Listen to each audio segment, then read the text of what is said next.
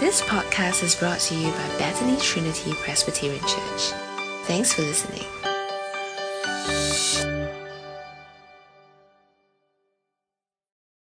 Okay, good morning, everyone. Can you hear me clearly? Okay, that's really good. It's good to see all of you this morning. Okay, let's go to God in prayer. Dear Father, as we come before you today, we pray that you will help us as we get into the book of 1 John, that you give us attentiveness, full concentration, and most of all, your Holy Spirit to understand what your word is saying so that we can apply it to our lives today. And we pray for all these things in the name of Jesus Christ. Amen.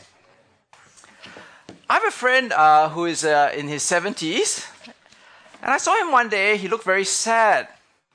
So I asked him what happened. And reluctantly, he told me about how he'd received a phone call from his son. And his son was overseas at the time. And apparently his son claimed that he'd been kidnapped. And he desperately needed money to be set free. Now, since his friend was overseas at the time, he couldn't get in contact with his son. So he panicked. And he stayed on the phone. He went to the bank. And then he paid the money. I think it was something like about $50,000. Eventually, he found out that his son was actually safe. And he'd been conned. Now, whenever he remembers what happened, whenever he thinks about what happened, he feels conflicting emotions. He feels very angry, he feels very confused, and he feels very sad. Right? He feels very angry at the con man who conned him. He feels very confused at how he could fall for such a con, and he feels very sad because he lost some of his retirement money. Now, I think we all can agree that that's a very sad story. But I believe that it's even more sad when we hear of Christians who have been conned not of $50,000, but of their eternal life, their fellowship with God, and their forgiveness with Jesus Christ. Now, today, as we come to 1 John chapter 1, I think that is the situation that is in view. That is the context and the background of 1 John chapter 1. It's very similar to the situation today, and it's exactly the same as the situation back then. So in chapter 2, it says, "Dear children, this is the last hour, as you have heard that the Antichrist is coming. Even now, many Antichrists have come. And this is how we know it is the last hour. They went out from us, but they did not really belong to us. For if they had belonged to us, they would have remained with us, and their going showed that none of them belonged to us. Who is the liar? It is a man who denies that Jesus is the Christ. Such a man is the Antichrist. He denies the Father and the Son." And again in chapter 4, "Dear friends, do not believe every spirit, but test the spirits to see whether they are from God, because many false prophets have gone out into the world." So you can see that the situation back 2,000 years ago in 1 John is very similar to the situation that we face today. Right? There were false teachers, there were antichrists, and they were stealing, in a sense, people's salvation, stealing people's relationship from God. They were stealing people's eternal life. Now, once we understand the background, the context of 1 John, it helps us a bit more to understand what's happening then when we look at 1 John chapter 1. So we begin this morning by looking at the passage, and he says, "This is that which was from the beginning, which we have heard, which we have seen with our eyes, which we have looked at and our hands have touched.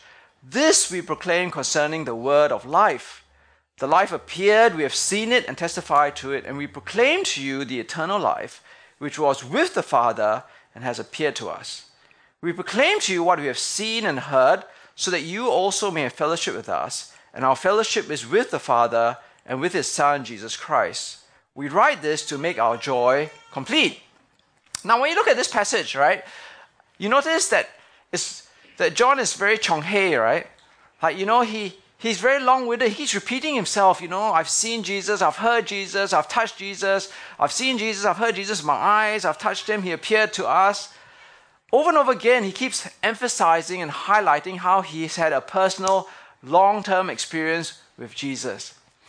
Now, why does he want us to know this? Why is it so important for John to communicate to the listener of his personal relationship with Jesus? Well, I think within the context and the background that we've already seen, it is important because he is saying that he has the authentic, genuine experience in Jesus, and he brings to us the authentic and the true message of God's word.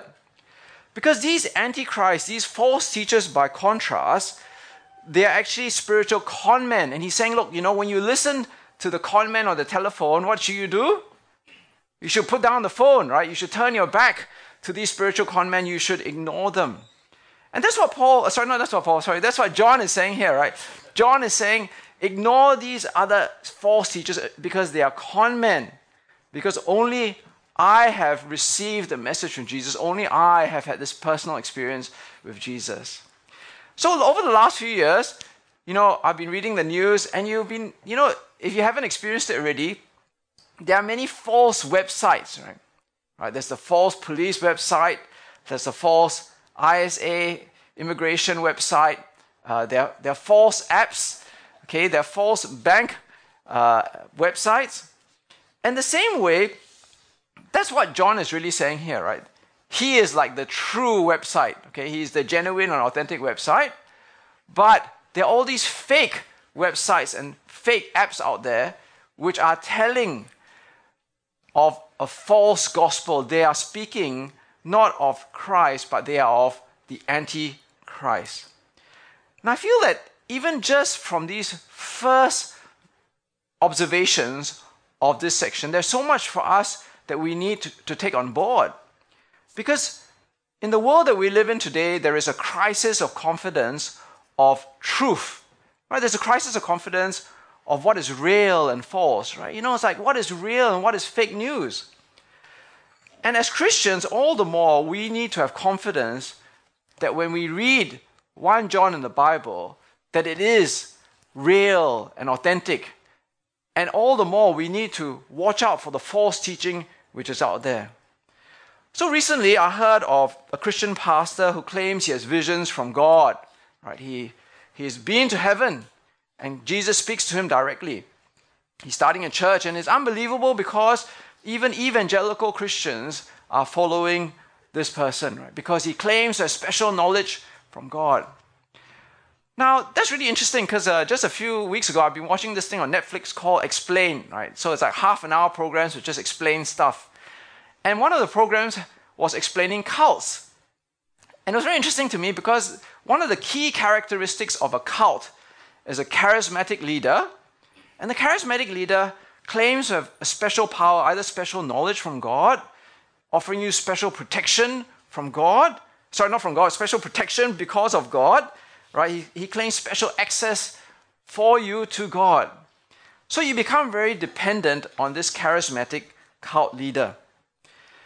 But John is really saying, look, you don't have to turn to a cult leader. You don't need to turn to a charismatic leader.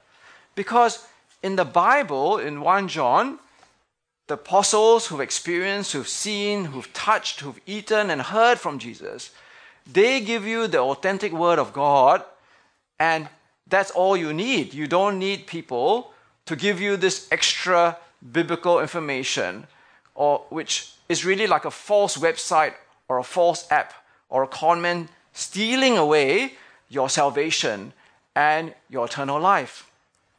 And that's why if you actually turn to the Bible, whenever you look at the gospel, the next slide. The next slide, yep. Whenever you look at the apostles and you look at their interactions with Jesus, Jesus tells them, and they themselves admit, that they are not preachers, but rather they are eyewitnesses, and they are witnessing for Jesus into the world. Now, the reality is you cannot be a witness to something that you've not seen, isn't it? To be a witness, you need to have experienced, touched, seen, and heard something. And that's exactly what the apostles and the people who wrote in the Bible said about their testimony.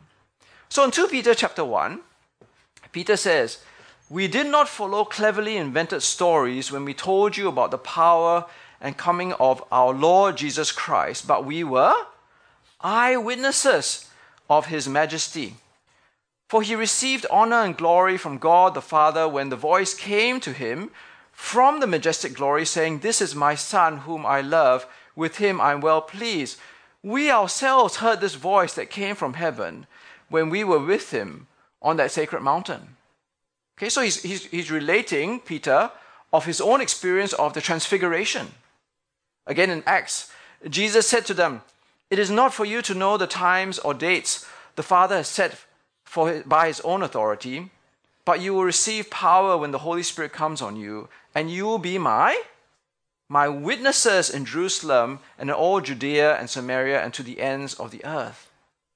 And when the apostles sought to replace Judas, the betrayer, what was the job requirement, right? What was the job experience necessary? Well, they said, "Therefore it is necessary to choose one of the men who has been with us the whole time the Lord Jesus went in and out among us, beginning from John's baptism to the time when Jesus was taken up from us. From one of these must become a witness with us of his resurrection." So right at the very beginning of the book of 1 John, John wants to make very clear in this climate of false teachers and antichrist and a crisis of confidence, listen to what I'm saying. I have the authentic truth. I am the one who've experienced Jesus. I am the real website, right? Don't listen to all these false websites. So what does he then go on to say about what he's learned about Jesus and God the Father through his personal experience of Jesus Christ? Well, really, he doesn't focus on the trivial things, right? He doesn't say if Jesus is tall, or whether he's short, whether he's blonde, or whether he's got dark hair, whether he's got blue eyes or dark eyes. What does he say? He says that Jesus was from the beginning. Now, what does that really mean, that Jesus was from the beginning? Right? It means that he wasn't a created being. He was eternal. He was with God from the beginning. He says that Jesus is the word of life. And this word of life he expands to mean eternal life, right? He doesn't, it's like, the word of life doesn't just bring us life for the 90 years that we live or 80 years that we live. He brings us eternal life. And more than that, he says that Jesus is the Son who is in fellowship with God the Father. Now, seems so basic, right? Seems so simple. Just three truths. Jesus is from the beginning. He's eternal. He is divine, right? Jesus has the word of eternal life. And Jesus, the Son, has fellowship with the Father. So if I were to turn this off, just turn it off for a second, Leonard. Can you remember the three simple basic truths? So what's the first thing? He's eternal from the beginning. He has the word of eternal life. The second one is the Son has a relationship with God the Father. Well done. Now, the sad reality is many people cannot even remember these three simple, basic things about Jesus and God the Father. So if you think of the Jehovah's Witness, right? Jehovah's Witness started 1,870 years after 1 John was written. It was started by this guy called, he's all there, right? Charles Taze Russell. Now, the Jehovah's Witness, started by Charles Taze Russell, believe that Jesus, the next slide, is not God. And the reason why Jesus is not God is because he is created. And they also do not believe in the Trinity. Now, what would John say to Charles Taze Russell? John would say, look, 1,870 years later, what do you know about Jesus Christ? Did you meet Jesus Christ? Did you see Jesus Christ? Did you eat with Jesus Christ? Did Jesus Christ talk to you? 1,870 years later, what would Charles Taze Russell know that John didn't know when he met and talked with Jesus Christ? And yet, the sad thing is, even this simple truth that John communicated in the first 4 verses of his epistle, that Jesus was from the beginning, he was divine and he wasn't created. The Jehovah's Witness do not believe. And that's the next slide, right? I think I put there. Was it? No, okay, not worry. 20 million people are members of the Jehovah's Witness. That means there are 20 million people who believe in a spiritual con man rather than someone who actually met and experienced Jesus Christ. They believe that Jesus is a created being and he's not from the beginning. But even today, there is this church, the next slide, called the World Mission Society Church of God. You know, they're very expanding very fast. Some of you may have met them. In fact, when we went to Da Nang, we even heard that this church is in Da Nang in Vietnam, right? Now, it started in Korea, it's now in America, it's gone to the next slide, there's even gone to Sydney and in Australia, and now it's going from Sydney to the Pacific Islands. And what do they believe in? They believe in God the Mother, right? So you may have, there's some people in our church who have actually been evangelized by this church at the MRT station, right? But yet, you ask yourself, how can you believe in God the Mother? I mean, like, it's like makes you speechless, right? Because it's so clear from the Bible that it's God the Father, and it's so clear in so many places apart from 1 John. But yet, apparently this church has 7,000 churches around the world. So it just shows you how sad and tragic and pathetic it is that Christians around the world don't even know the basics of the Christian faith given to us by the apostles, that they can believe in a church which teaches God the Mother. So I hope that if you ever meet any missionaries from... I don't really know the name of the church. I just know them as God the Mother Church, right? If you meet anybody from the God the Mother Church, please, okay, maybe you can teach them that actually God is the Father and Jesus is the Son, and please don't go to their church, okay? Whatever you do. Now the passage then goes on in chapter 1 verse 5, and it says, "This is the message we have heard from him and declare to you. God is light. In him there is no darkness at all. If we claim to have fellowship with him and yet walk in the darkness, we lie and do not live out the truth. But if we walk in the light, as he is in the light, we have fellowship with one another, and the blood of Jesus, his Son, purifies us from all sin." Now, you notice that actually John, as we go through the book of 1 John, has a real interest in systematic theology, the doctrine of God. Right? He always looks at who is Jesus like, what is Jesus like, what is God like, and what are the implications for us today. So we really know that Jesus is eternal. Jesus has the word of eternal life. Jesus is the Son in relationship with God the Father. So here, what is the other thing that we know about God? We know that God is light. In fact, he is so full of light, it says there, that there is no darkness in him at all. Now, here, John is using imagery, right? Metaphor. It's not as if we're saying that God is this big light bulb or God is the sun, but he's using images of good and evil, righteousness and wickedness, right? So what he's really saying is God is full of goodness, righteousness, uprightness, and holiness, and there is no darkness in him. That means within himself, within his very being, there is no evil, there is no wickedness, there is no wrong. So if God is light and there is no darkness in him, then it makes sense that if we come into fellowship with him, if we have a relationship with this light God, then we ourselves must walk in the light. Right? So I used to have a relative of mine who was a smoker. Right? Then there was another relative who hates smoke.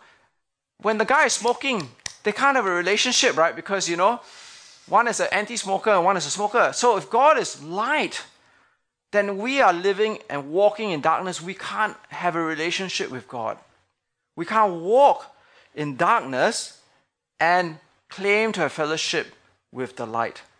And that's exactly what it says here, isn't it? Because when you look at this passage, he says, if we claim to have fellowship with him and yet walk in the darkness, we lie and we do not live out the truth. Now that makes a lot of sense. Because the logic is, if God is this pure light of goodness and righteousness and uprightness, and we have a pattern of life where we walk in darkness repeatedly, over and over again, unrepentantly, and that is the reflection and quality of our life, then the two cannot have a relationship. The two cannot have fellowship. Now, I remember once when I was in theological college, we had a visiting African pastor come to visit us, and it was very interesting because after about 10 minutes, he said, I can't preach like this. You all are not responding to me. Right? He says, in Africa, when I preach, the congregation says, Amen. Right? Hallelujah. So then, so if I say to you, God is light, we must walk in the light. What do you all to say? Amen. Okay, that's right. Now that you've said Amen, right? In the ESV, right? Next slide. Is it the ESV thing? Yep. When we claim and we say with our voice, Amen, God is light, we must walk in the light. Then if you do not walk in the light, then what are you? The Bible says you're a liar. Right? So maybe we shouldn't be so fast in saying Amen, right? But the Bible says that you are a liar. Because what really counts in the end, if God is light, is not whether you say with your mouth and acknowledge the truths of holy living and godly living and walking in light, is whether you actually walk in the light. So it doesn't matter if you come to church.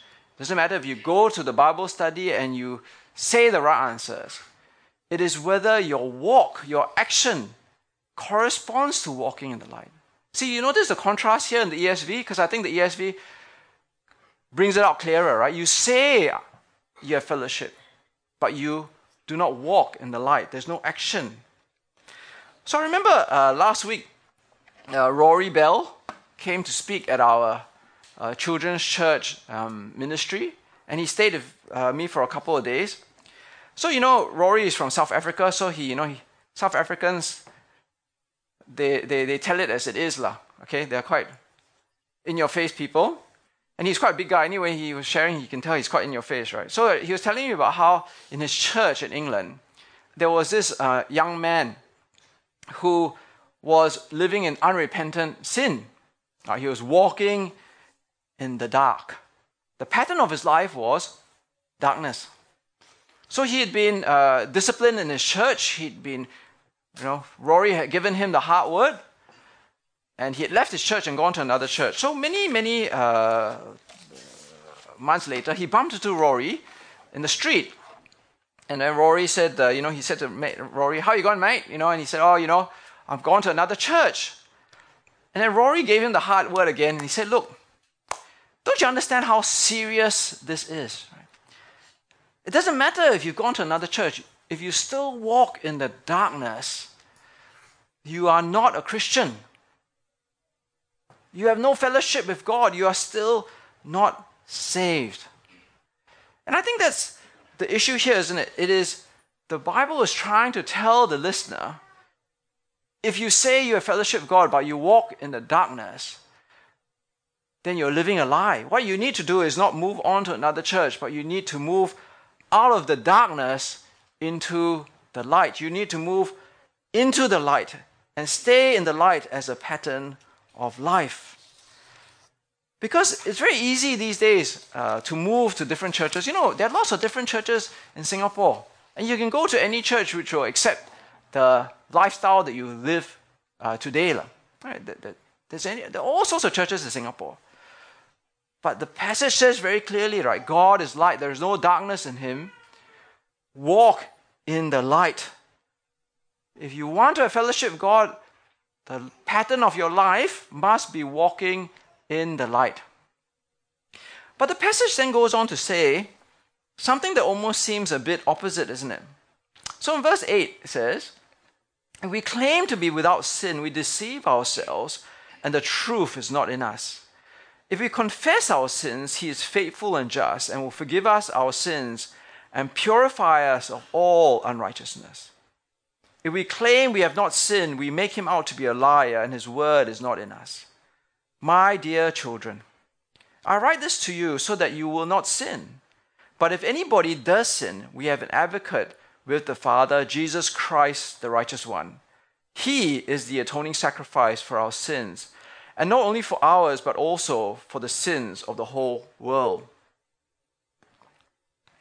Now, here, John then says that walking in the light does not mean perfection. It doesn't mean a perfect, sinless life because we will make mistakes, we will lapse, we will slip up, and we will fall into sin. Notice here, right? We want to make the distinction. You are walking in the light and you fall into the darkness, but you come back into the light. Some people are walking in the darkness and they fall into the light, right? And then they pick themselves back up and they walk in the darkness. So this is different. You're walking in the light and you fall into darkness and you pick yourself up again and you walk in the light. Now, you might kind of ask yourself this question, why is this here? Why does John make such a big deal of walking in the light, but then now acknowledging and confessing your sin? Now, I want you to notice very clearly, okay, this is not John's word, okay? In verse 3, this is the message we heard from Jesus and declared to you. So this is not John making up his own theories. This is Jesus basically saying, as much as we walk in the light, we will never be perfect. Now, we know that the Christian life, next slide, is basically three things, right? So far that Jesus tells John. Walk in the light, acknowledge our sin, and confess our sin. I think that for religious people, if we've come to church for many years, the great temptation for us is to think that we are actually pretty good people. But that is a mistake. It is actually a doctrinal and theological mistake because it diminishes God's light. You know, we think, well, God is light up here, there's no darkness, but I'm down here, but somehow we try to bring the distance between God's light and my light closer together. And the only way that happens is we say that actually God's light is not really that bright, or we say that actually my light is actually a lot brighter than it really is. And both of those are mistakes, isn't it? Because compared to God's perfect light, where there is no darkness, how can I compare my own light, where in my own mind and in my own heart, I think bad thoughts and I have wrong emotions? Now that's why in Luke chapter 18, Jesus tells this story, right? The next slide. He says, to some who were confident of their own righteousness and looked down on everybody else, Jesus told this parable. Two men went up to the temple to pray, one a Pharisee and the other a tax collector. Now the Pharisee is a very super religious person, right? He follows the law very strictly. The tax collector is seen as a sinner, right? Because, he's working for the Romans. He's, involved a lot of money, a lot of corruption can be involved. The Pharisee stood up and prayed about himself. God, I thank you that I'm not like other men, robbers, evildoers, adulterers, and even like this tax collector. I fast twice a week and I give 1/10 of all I get.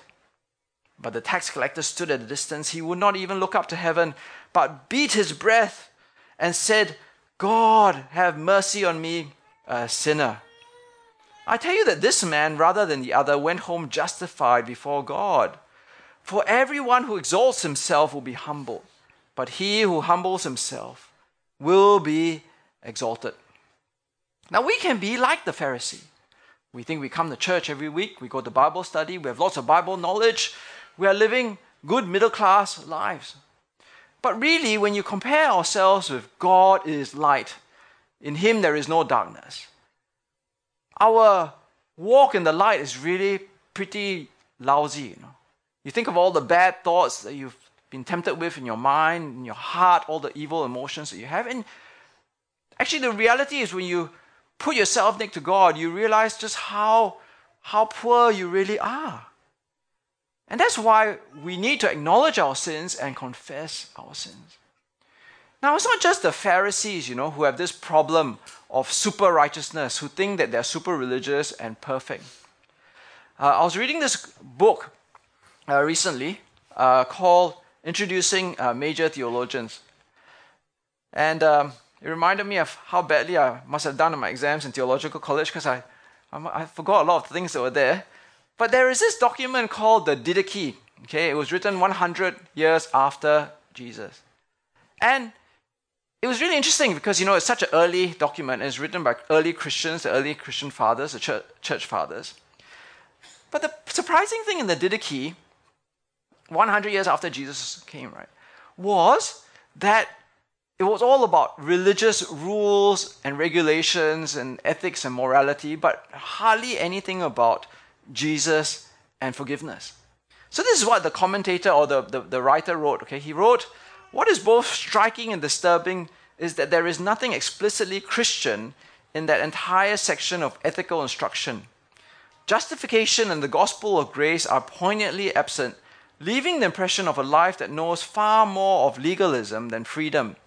It serves as a powerful affirmation of the Apostle Paul's point that people turn with astonishing speed from the grace of Christ to another gospel." And I think that's very true, right? It's not just the Pharisees. In each of us is this seed of self-righteousness. We think we are very good people. We think we are.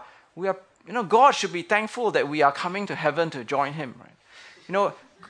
If people could only see how good I am, they would make a movie about me. Right? It's like, but in reality, compared to God's light, we are nothing. And that's why we need to acknowledge our sins and confess our sins before God. But the last part of this section is a very positive part, right? It's full of assurance, confidence, and joy. See, it says there at the last part in chapter 2, verse 1 to 2, "My dear children, I write this to you so that you will not sin. But if anybody does sin, we have an advocate with the Father, Jesus Christ, the righteous one. He is the atoning sacrifice for our sins, and not only for ours, but also for the sins of the whole world." See, what it's saying here is that really, in the next slide, sin is this barrier between our relationship as sinners with a holy God, right, who's spiritually clean. Right? We can't break through this barrier. We can't get through this barrier to have a relationship with God. It is only because Jesus dies and is an atoning sacrifice, right? The idea of atonement, the idea of paying for our sin, that this wall and this barrier between ourselves and God can be removed so that we can come back into a relationship with God. Okay, so the next slide, I think. Oh, okay, next one. Yeah. So, it's only through the cross that we can go through that barrier to have a relationship with God. So every time we sin, that wall is erected again. But then we know that as we acknowledge our sin and confess our sin, that wall is broken again, and we come back into a relationship with God. And that happens over and over again. But the last verse, go back one slide, is so powerful and it's so affirming, right? Because the death of Jesus as our atoning sacrifice is not enough just for one of my sins, or 10 of my sins, or 100 of my sins. It is enough for the unlimited sins of the whole world. So given the unlimited resource of Jesus' atoning sacrifice for us, then all the more we should freely and confidently and often come to God and acknowledge our sins and confess our sins to Him, because Jesus died on the cross to give us an atoning sacrifice that forever allows us to have a relationship with God. But it really depends on us, isn't it? To have the awareness and the understanding of who we really are, that we are terrible sinners and we need the atoning sacrifice of Jesus Christ. Again, I was struck reading a book a while ago by this guy, and he asked the question, how do you not drown? Right? What is the secret of not drowning? And he made a statement. He said, the strongest swimmers drown. So the secret of drowning is not to swim better, he said. The secret of not drowning, is to know your limitations. Right? Because that's really the secret of not drowning, right? Because if you can't swim, then you won't drown if you stay on the shore. Right? If you don't swim very well, then you only go up to your waist level or your knee height. And if you swim better, you can stay out, but you don't stay out forever, right? You only stay out for like half an hour at the most. So the secret of not drowning is to know your limitations. In the same way, what this passage is saying here is know your limitations. You can walk in the light, but until we go to heaven and we're perfected and completely sanctified, we will be sinning. We will not be sinning as much as we did yesterday, today, and we may not be sinning as much next year as we are today, but we will still sin. And we will still sin until our last dying breath. And that's why we need to acknowledge our sins and confess our sins, because Jesus died as an atoning sacrifice, not just for me, but for the whole world. So in conclusion, one of my earliest pastors, this guy Philip Jensen, I always remember this diagram that he created a long time ago. I think it's from another book of the Bible. But he said, there are different sorts of people in this world, two different sorts of Christians, and two different sorts of false teaching. He says, look, there's some people, and this happens in Singapore all the time, right, who are hyper grace. Right? They believe that God's grace is all about just me lying back in my deck chair. I don't have to work hard at walking in the light. I can get angry whenever I feel like it. I can lust. I can look at porn. I can lie and gossip and slander. But hyper grace. In God's grace, God is going to forgive all of that, and I'll be in heaven. One of the mega churches says we live in the prison of grace. We are in the prison of grace. We can't escape grace. Whatever we do, we are in this grace, and God will always forgive us. But John who's met Jesus and experienced Jesus and gives us a message from Jesus, says that's untrue. Right? You have no fellowship with God if you do not walk in the light. Some people are tempted by hyper good works, right? They think that they can work their way to God by just keep doing good and perfecting themselves. Well, this passage tells us, know yourself, know your limitations, be aware, or like the language of today, be woke, right? Be aware of what's happening, that we are wretched and pathetic sinners to the day that we die. And we need to keep acknowledging and confessing our sins, because as much as we try, we will not reach the level of God's likeness. So as we come to this passage, I really hope that as we just look at the first 12 verses here of the book of 1 John, that you can see how important it is that in our Christian walk, we walk in the light, but at the same time we acknowledge our sinfulness and confess our sins. Let's go to God in prayer. Dear Father, as we come before you today, we pray that truly we will look at our lives honestly, that we will see from 1 John that your character and the character of Jesus, who you really are and who Jesus really is, determines our response to you. Because you are light and there is no darkness in you, we pray that you may teach us to walk in the light. If we are not walking in the light today, if we are walking in the darkness, dear Father, correct and rebuke us through the Holy Spirit. Help us to repent. Help us to turn away. Help us not to believe the lies of people who say that your grace is extending even to people who completely reject your light and who unrepentantly walk in the darkness. Dear Father, at the same time, help us to acknowledge that Jesus Christ came into the world as an atoning sacrifice to pay for our sins. Dear Father, help us to see that truly we are sinners to the very core, even as we go about walking in the light. In our thinking, in our hearts, if we are completely honest, we know that many times, if we would just pause for a moment and reflect, we are really sinning. The bad thoughts are there. The bad emotions are there. Dear Father, help us to acknowledge those sins, those actions, those feelings, those thoughts, and help us to confess our sins before you. Because we know that you are such a gracious God, that the atoning sacrifice of Jesus is sufficient not just for ourselves, but for the whole world. And we pray for all these things in the name of Jesus Christ. Amen. Thanks for listening to this podcast brought to you by Bethany Trinity Presbyterian Church. For more information, visit us online at busypc.sg.